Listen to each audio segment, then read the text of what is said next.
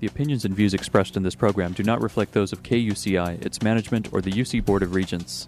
To find out more about this talk show or other talk shows broadcasting on KUCI, log on to our website at kuci.org or check out the latest program guide.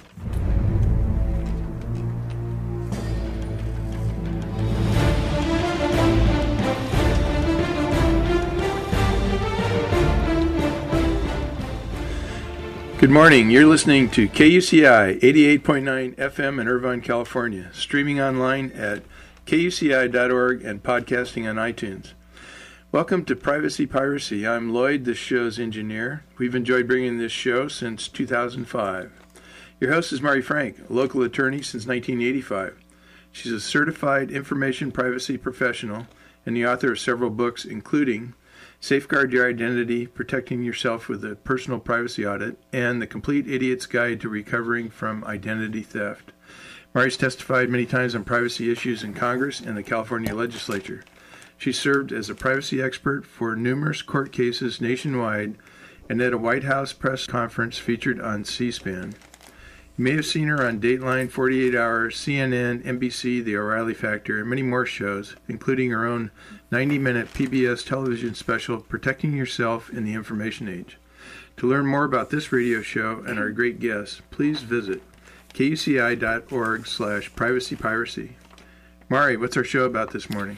Well, Lloyd, today it may sound like it's depressing, but it really isn't. It's about the right to die with dignity and aid in dying. And I read this wonderful article in the Daily Journal called Finally Joining the Aid in Dying Crowd, and that's about California having some legislation introduced. And you may have read recently in this past year that Brittany Maynard was that young woman who had a brain tumor, and she wanted to be able to die with dignity and die without any more pain. And she and her whole family and her husband moved to Oregon, and she had that right to die. And it was very tragic, but yet this is really what she wanted. And so this article talks about the legal issues, and we have a wonderful guest with us. The author of this article is Professor Kathy Cerminara, and I want to tell you about her. She has a wonderful background, and I've been speaking with her and enjoyed her article. Professor Kathy Cerminara bridges the medical and legal professions with her work on patients' rights in the end-of-life decision-making arena. And she co-authors the nationally known treatise, The Right to Die, The Law of End-of-Life Decision-Making. And she's a reviewer for several medical and medical legal journals. Her scholarship most recently has focused on the intersection between end-of-life care, palliative care, and health care coverage policy. At the Nova Southeastern University Shepard Broad Law Center, she is a full professor and she's a director of faculty development.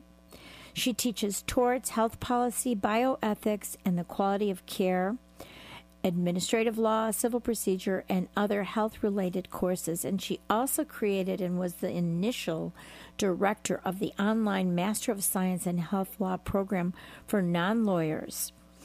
And she has been doing some really wonderful work. Prior to joining the Law Center faculty, Professor Cerminara taught at St. Thomas University School of Law and the University of Miami School of Law.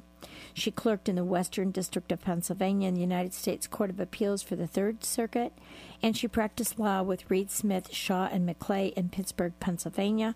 And she's coming to us from Florida today, and we're so thrilled to have you, Professor. Thank you for joining us. Thank you for asking me, Marie. So I'm going to call you Kathy. Kathy, how is it that you first got interested in this issue of the aid in dying? Well, I was fortunate enough during law school to have a professor who remains a dear friend and a mentor to me and is currently my co-author on that book you mentioned, The Right to Die, The Law of End-of-Life Decision-Making. I was experiencing a medical tragedy of my own during law school. It happened to be the same time as my mother was in the process of battling cancer over several years, and in fact she actually passed away before the end of law school it just so happened that my professor in my first year torts class was named Alan Meisel, and he was beginning a book on the right to die. At that time, there were 11 court cases. The advanced directive statutes were in their infancy, and he needed a research assistant. So throughout law school, I worked with him. I was personally passionate about the topic because I had watched my mother pass away with a great deal of pain and suffering. And I then continued being interested in it and maintained my friendship with him ever since. Yeah, it's wonderful that you were able to do this, and I'm sure your mom is watching from the other side and so proud of you doing these things that would help other people. Thank you. Now, the case law, the case that you wrote about in this article, and was named Brody versus Harris. Why don't you tell us about that case? Absolutely. This case is about Section 401 of the California Penal Code, so a criminal statute that provides that every person who deliberately aids, advises, or encourages another to commit suicide is guilty of a felony. So in the case, 3 cancer patients and 3 doctors who regularly care for terminally ill patients argue that the statute should be interpreted to permit aid in dying. And the argument there is that aid in dying is not the same as suicide. Alternatively, they argue that if the court rules that aid in dying is the same as suicide, the statute's prohibition of aid in dying is unconstitutional under the California state constitution. So to understand their argument, you really have to understand what they mean by aid in dying, right? Yeah, let's compare and contrast aid in dying versus assisted living. Yes. Assisted suicide, sorry. Yes. Assisted living. Go ahead. So aid in dying is a frequently used, judicially and legislatively endorsed term that describes a licensed physician providing assistance, usually a prescription for a lethal dose of medication, to a mentally competent, terminally ill patient at that patient's request. And the patient then has this medication and can choose whether to take it, when to take it, to end his or her dying process and suffering. In other words, this is about physicians who are helping people who are already dying, right? They're dying from a terminal illness, a documented terminal illness. And what they're choosing to do is shorten their dying process. Right? It's assisting suicide is about people who are not necessarily physicians, anybody who's helping someone who's not already dying in his or her life. Right. Right? When the person's not already dying, society has a great interest in seeing he or she doesn't end his or her life. Right? But when the terminally ill patient is staring death in the face, the state's interest in that person remaining alive is far less weighty. Right, right. So let's talk about how aid in dying relates to our privacy rights. Sure, absolutely. One of the ways that the plaintiffs are saying the statute's prohibition of aid in dying is unconstitutional, if the statute covers aid in dying, is that it would violate the California constitutional right to privacy. And that's in, as you know, Article 1, Section 1 of the Constitution in California, which says that people are by nature free and independent and have inalienable rights. And it names some of those rights as being defending life and liberty and pursuing and obtaining safety, happiness, and privacy. Right. So it's different from the right to keep, like, your papers private, right, in the sense of preventing others from seeing it. It's also different from the right to keep your home private by preventing other people from searching your home without probable cause. It relates to the realm of privacy and in decision-making. Right. The California Supreme Court and appellate courts have said that Californians have a fundamental right to determine for themselves a wide range of medical matters, including ones that might result in their death. And it's important to note for our listeners that there are a handful of states that have a right to privacy in the Constitution, but our federal Constitution does not really state that there is a right to privacy. So let's talk about what the U.S. Supreme Court has ruled on with regard to a constitutional right to request and receive assistance in dying. Absolutely. Mari, you're exactly right that the United States Supreme Court has ruled with regard to aid in dying with respect to the federal constitutional right. Right. In 1997, in two cases called Washington versus Glucksberg and Vacco versus Quill, the United States Supreme Court refused to declare unconstitutional statutes that prohibited assistance in suicide. Right. That was in the states of Washington and New York. Right. So it's the thing is though that constitutional right, that asserted constitutional right, is not in fact written out, as you pointed out, in the California Constitution, in the U.S. Constitution. Right, it is written out in the California Constitution. Right. And as you know, it's a basic principle of constitutional law that the federal Constitution is simply a floor, not a ceiling. So the federal Constitution sets forth the minimum level of constitutional rights that every single citizen in the United States is guaranteed. Within any state, however, the state could decide to grant its citizens more rights. And the California Supreme Court, in fact, has ruled many times that the state's right of privacy is independent of and provides more protection than the United States Constitution does. Right. And there's no preemption in this type of for privacy, the right to privacy. So that's good. Right. In fact, the U.S. Supreme Court has actually referred to the laboratory of the state. Right. In those rulings, when it talked about the federal Constitution not guaranteeing a right to aid in dying, the Supreme Court said, essentially, acknowledged that the states had the authority to authorize the process. In fact, Oregon had already authorized the process at that time, and the Supreme Court spoke approvingly of this issue being worked through in this laboratory of the states at the state level. Right. Another one of the plaintiff's arguments is that the California statute denies equal protection to terminally ill patients who seek aid in dying. So let's talk about that argument. Sure. The law is clear in California and really in every state that a patient who is dying and who is tethered to a ventilator, for example, some sort of technology that's keeping them alive, the law is clear that those patients have the right to request that the technology be removed. Physicians and other medical personnel must comply with that request, or else they have to assist the patient in transferring to another facility or to another doctor where they will get the help.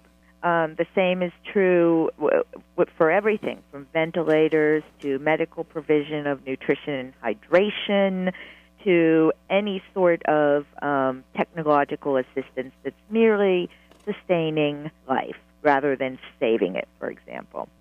In fact, the medical provision of nutrition and hydration was the kind of treatment that Nancy Cruzan's family authorized removal of in the only case to reach the U.S. Supreme Court about this issue. Yeah. Now, the plaintiff's argument is that those patients have a right to cut short their mental or physical suffering. Right? They can authorize withholding or withdrawing of the treatment that's keeping them alive despite their diseases. But these plaintiffs, these 3 cancer patients in the Brody case, aren't dependent on any such technology. Right? They don't have any way to cut short their suffering by telling a doctor or a hospital to take something away. Right. And so the only way they can cut short their mental and physical suffering, is to take this lethal dose that they should have the right to have their physicians prescribe to them. Right. And we should say also that, for those of you who are listening, even if you can't speak, you can have a directive, a medical directive. So if you are on a ventilator, your family can make that decision, because otherwise, if you don't have a medical directive, what happens? I mean, you really have to have some kind of if you're not able to say, take me off this ventilator, right? Don't you have to have some kind of medical directive unless you're like a young child? Absolutely. What California, I believe, had, if not the very first, one of the very first advance directive statutes And that's what these are called. They're called advance directives. They might be living wills that say what you want to have done if you have no ability to speak for yourself at that time. You plan in advance Right. and say what you want to have done in that case if you are, for example, suffering from cancer or lying in a persistent vegetative state. Right? And if you don't have one, there's actually a mechanism under the law through which the physicians who are in charge can discuss these matters with usually your next of kin. There's a list provided under the law of people who could make the decisions about these kinds of things for you. The test is always what the patient would have wanted. Right. Right? And so when you leave an advance directive or when you say, I trust this person to make the decision I would have wanted, right, it's much more believable that that's what you would have wanted. Right, right. So it's a good idea to have an advance directive out there so that if something does happen to you, it's your decision, even if you're incapable of making that, voice that decision to your physicians. So how about the argument of that the plaintiffs claim that the statute violates the physician's freedom of speech? What is that argument about? All right. The freedom of speech argument is premised on the fact that the California statute doesn't simply prohibit aiding another person in committing suicide. What it prohibits is not just aiding, it also prohibits advising or encouraging another person in committing suicide. So the plaintiff's argument is that to the extent that aid in dying is considered to be suicide within the meaning of the statute prevents physicians from counseling their patients about an option that they believe is a valuable and medically, ethically appropriate end-of-life option, one they call aid in dying, and one that, if the court reaches this argument, the court has decided constitutes assisting suicide. In fact, in California, the law requires physicians to share information about end-of-life options with patients who request such information. So to the extent, for example, that a physician believes this is an appropriate option, aid in dying is an appropriate option for a patient who asks about end-of-life options, right? Then this statute, if it's read to include aid in dying as suicide, would criminalize a physician's response that gives information about aid in dying. And that would be true even if the physician were giving information about aid in dying in Oregon, so that someone like Brittany Maynard could get to Oregon to establish residency to take advantage of its law where it's legal. Goodness. So, a broad reading of that statute would include that. And that's why they say it violates freedom of speech. I see. So right now we have 6 states, right, that have allowed it: Oregon, Washington, Vermont, New Mexico, Montana, and Hawaii. So what's happening in those states? You're entirely correct that it's 6 states right now. By 3 of those states, the first 3 you mentioned, Oregon, Washington, and Vermont, there are statutes in place that are setting forth the citizens' rights in that state to aid in dying. In each of these jurisdictions, the practice relates to mentally competent patients who have been diagnosed as terminally ill. And terminally ill is generally defined as being less than 6 months to live if the disease takes its normal course. In Oregon and Washington, there are very detailed statutes. The one in Oregon has been in operation for 17 years, in existence a little longer than that. And those statutes require detailed procedures, 3 requests, waiting periods. They require physician reporting to the state. The statistics are available in those states on the state's websites within their departments of health, so that you can see how many prescriptions have been requested and how many have been taken. In Vermont right now, the law is the same. Right now until July 1st, 2016, right, the law is going to be just like Oregon and Washington, with maybe a few wording changes. But the procedures and the multiple requests and the reports and things like that. In Vermont, after July 1st, 2016, aid in dying will be statutorily authorized in the same manner, to proceed in the same manner as the act is apparently proceeding currently throughout Montana, in at least a portion of New Mexico, and according to a panel of experts in Hawaii, as it can proceed in Hawaii. And that's basically as a matter of medical practice. It is a physician's determination that if a mentally competent patient who is suffering from a terminal illness wishes to discuss and to consider and eventually to engage in aid in dying and request a prescription of that physician, the physician it's up to the physician. The physician may not believe in it and doesn't have to listen, of course, can tell the patient they wouldn't do that, or the physician can say, I do believe that's an appropriate medical option, and here's the prescription. So it's much more a matter of practice. In fact, clinical guidelines are being developed for it. So because it is going on in states that don't even have required procedures set out. So what about the American Medical Association? How have they come out on this issue? The AMA itself has expressed disagreement with the concept of aid in dying. Most of the major medical associations, in fact, all of the ones I can think of right now, have come out against it. But interestingly, a variety of smaller, less well-known medical associations have, over the last 4 or 5 years, expressed approval and even passed resolutions agreeing with the idea of aid in dying. The American Medical Women's Association, the American Medical Students Association, some public health providers associations. And in reality, on the individual level, there's a long history of some physicians advocating for this process. One of the U.S. Supreme Court case plaintiffs, one of those cases in 1997, had as a plaintiff Dr. Timothy Quill, who is a New York physician who has long advocated this sort of practice. So, how, I had read in the article that many of the patients, or some of the patients that request these prescriptions under the state statutes, get the prescription, but they never use it. Yes. So what's that all about? So, for example, in Oregon in 2014, and I'm looking right at the internet, for this data. It's all every year's annual report from the Oregon Department of Health is up on Oregon State website.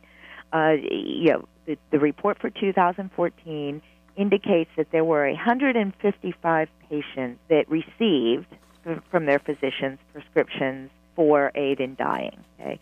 Out of those 155 for whom the prescriptions were written in 2014, 94 of them actually took the medication. Okay? There were a few more who took the medication that year, but their prescriptions had been written in previous years. And that shows at least two things. Number one, what it shows is those 11 patients who took prescriptions that were written during the previous years, 2012 and 2014, right? They waited until they were good and ready. Right. Right? They didn't feel pressure. They didn't feel as if they were required to do this just because they had the prescription. Mm-hmm. They waited in some cases up to 2 years to actually take it. And obviously that means their terminally ill diagnosis also was not quite on point, but that's true all the time. One of my good physician friends says, you can't actually be positive that someone is going to die in 6 months.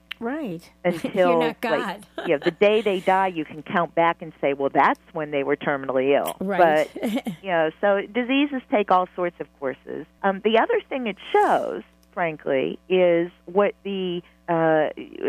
why these people, some choose not to take it. Every year, some people die just of their own natural causes. Right. Okay? 37 of the 155 patients who got these prescriptions during 2014 didn't take the medications, subsequently died of other causes, most of their terminal illness. Right.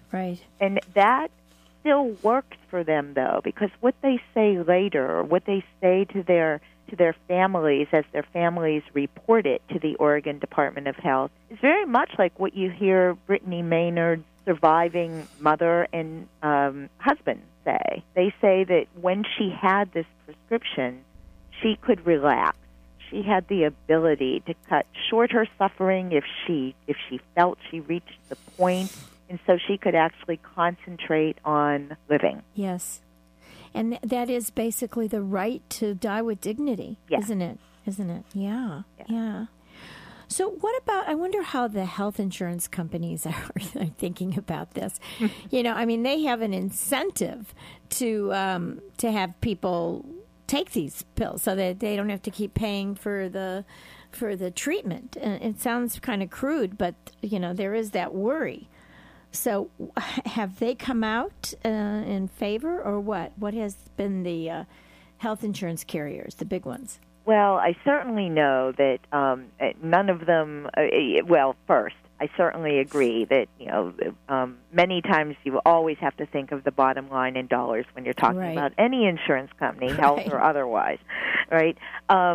In fact, at one point early on when Oregon's statute was passed, the people who were insured under Oregon's, state-run Medicaid sort of plan called the Oregon Health Plan actually received letters that assured them that if they were eligible for hospice and palliative care, the coverage would also cover aid in dying under the policy, under the state statute.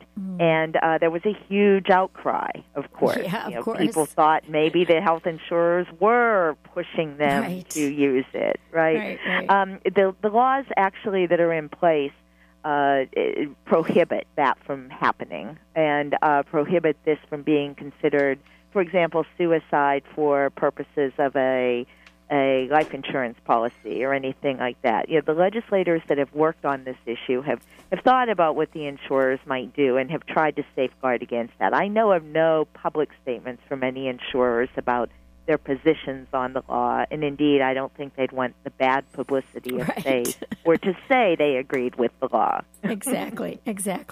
Well, we're just about out of time, so would you like to just give one piece of advice to my listeners as they're thinking about this issue for themselves and their family? Yes, actually. It relates to something we spoke about earlier, just very briefly.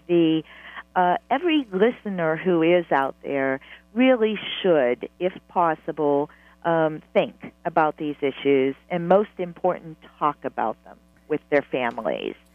Any end-of-life issue, from the withholding and withdrawing, the kind of issue you might execute an advance directive about, to this sort of issue. Because, as you mentioned, sometimes people become unable to act for themselves, and the worst thing then is for the family, for all the friends, to be wondering what this person would have wanted. Yes, that's a wonderful way to end. Thank you so much, Professor Kathy. You're welcome. Cerminara. And you have kind of a long website, so do you want to just give it nsu.law.nova.edu and then they can search your name? Yes, that's perfect. And the name is Kathy with a K, Cerminara. Correct. Wonderful. Thank you for all your great work, Kathy, and we'll talk to you again soon. Thank you. Bye-bye. Bye. You've been listening to KUCI 88.9 FM in Irvine and KUCI.org on the net. Visit us at KUCI.org/privacy-piracy and let us know what you want to know about privacy in the information age. Thanks. Stay private. The opinions and views expressed in this program do not reflect those of KUCI, its management, or the UC Board of Regents.